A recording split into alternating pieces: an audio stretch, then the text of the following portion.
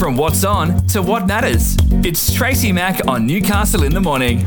Only on Newcastle Live. Welcome back to the program. How are you going with your electricity and gas bills? Are they going up?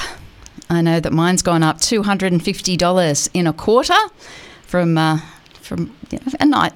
achievable amount to now being quite expensive, and that's just the start of the rises.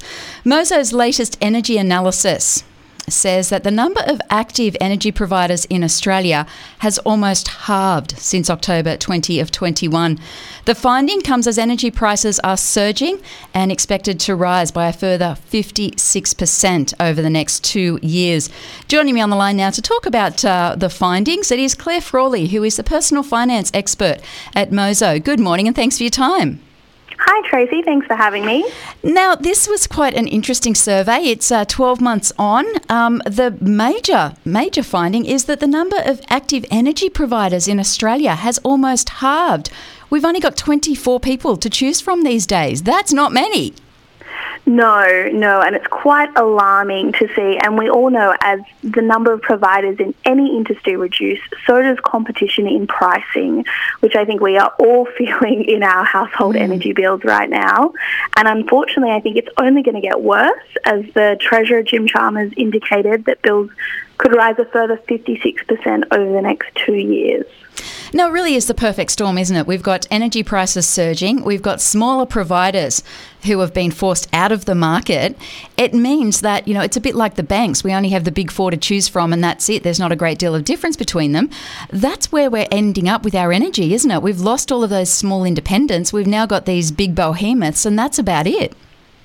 Yeah, there are still some medium players out there who did survive this sort of quite volatile price situation happening in energy right now. So there are still deals to be had or money to be saved, but it does mean that you will have to do a bit more research in comparing to find a better deal on your energy provider. Well, we actually did some research to see how much you could save, and on average, a household could save about $460 a year off their power bill and $200 off their gas bill if they search around and try and find a better deal.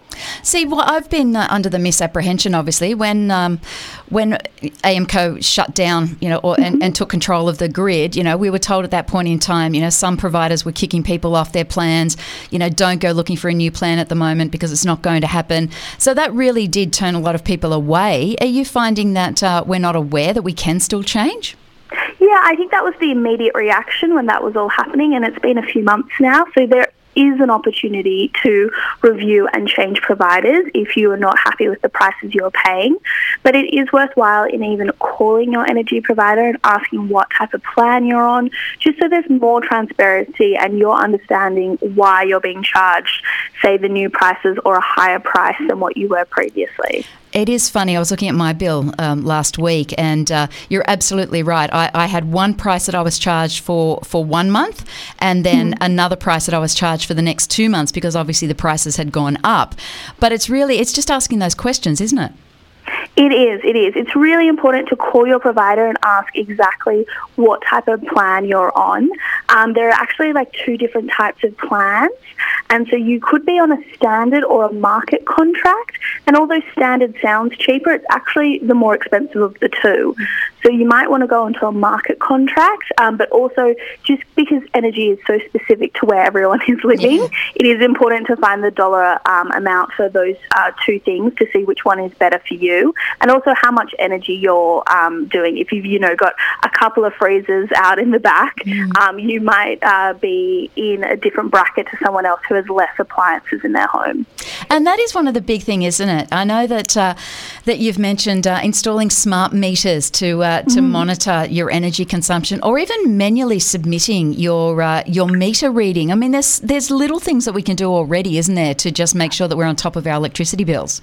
Yeah, there is. So rather than getting an estimated bill, if you had a smart meter, you can manually submit your meter reading with some providers, and that could also result in you paying less for your bill because it would be an accurate meter reading, so a bit of a tongue twister there, rather than just getting an estimate for your area. So that also might work really well if, say, you're a smaller dwelling amongst some bigger houses in your area.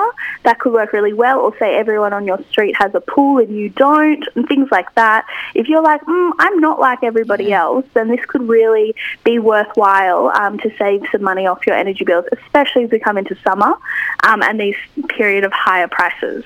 How do we go about getting a smart meter? Oh, it's just researching online and seeing which one will fit with your current system in your home.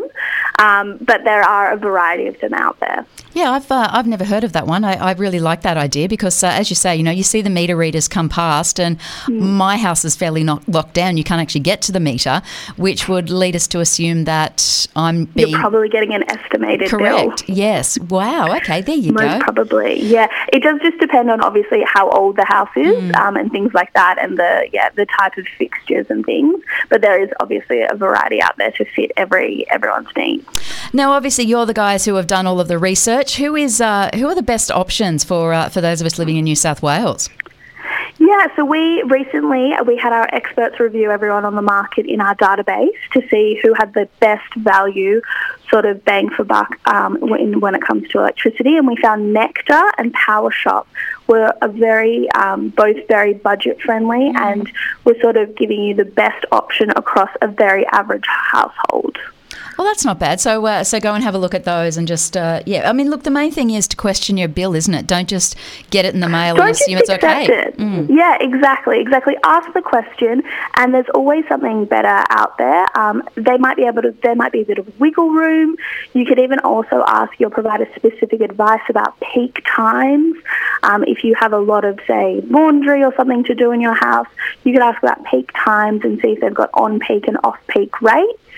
So you could utilise, say, being home in the middle of the day and things like that. So there's always advice out there. And if you are struggling, your energy provider is also the best person to go to because they have hardship plans and they'll personalise those to your needs to make sure that you sort of don't get into the deep end when it comes to trying to pay your electricity bill.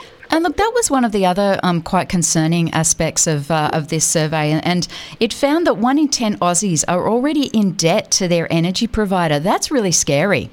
Yeah, this one really shocked us. We thought, a lot of the things we're hearing about the cost of living rising and things, but 1 in 10 are already struggling with energy and 20% are requiring assistance, whether that's from a government package or from their provider offering something like a hardship payment plan.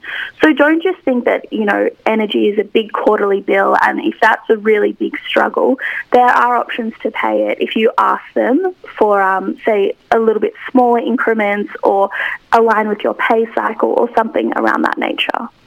Look, thank you so much for your time. I really do appreciate it. It really is, it's absolutely a perfect storm for our prices between providers falling by the wayside, between our costs that we know are going up. It really is time to just have a look at your bill and see what you may not need to be paying for. Look around.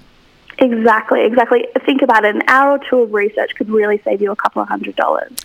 I think I might be doing that. Thanks, Claire. I really appreciate your time and I can't wait to speak again soon. Great. Have a great day. Thanks Tracy. You too. Bye-bye. That is Claire Frawley, who is the personal finance expert at Mozo. Have you had a look at your electricity bill? Have you really looked through what you're being charged and how it's being charged? Might be time to have a look. You're with Tracy Mack on Newcastle Live. Newcastle in the Morning takes you through the big events and the most talked about stories of the day that matter to you and your life. From what's on to what matters, Tracy Mack takes you beyond the headlines, what it is, why it matters, and how it impacts your daily life. Tracy Mack brings you Newcastle in the Morning, weekdays from 9 on Newcastle Live.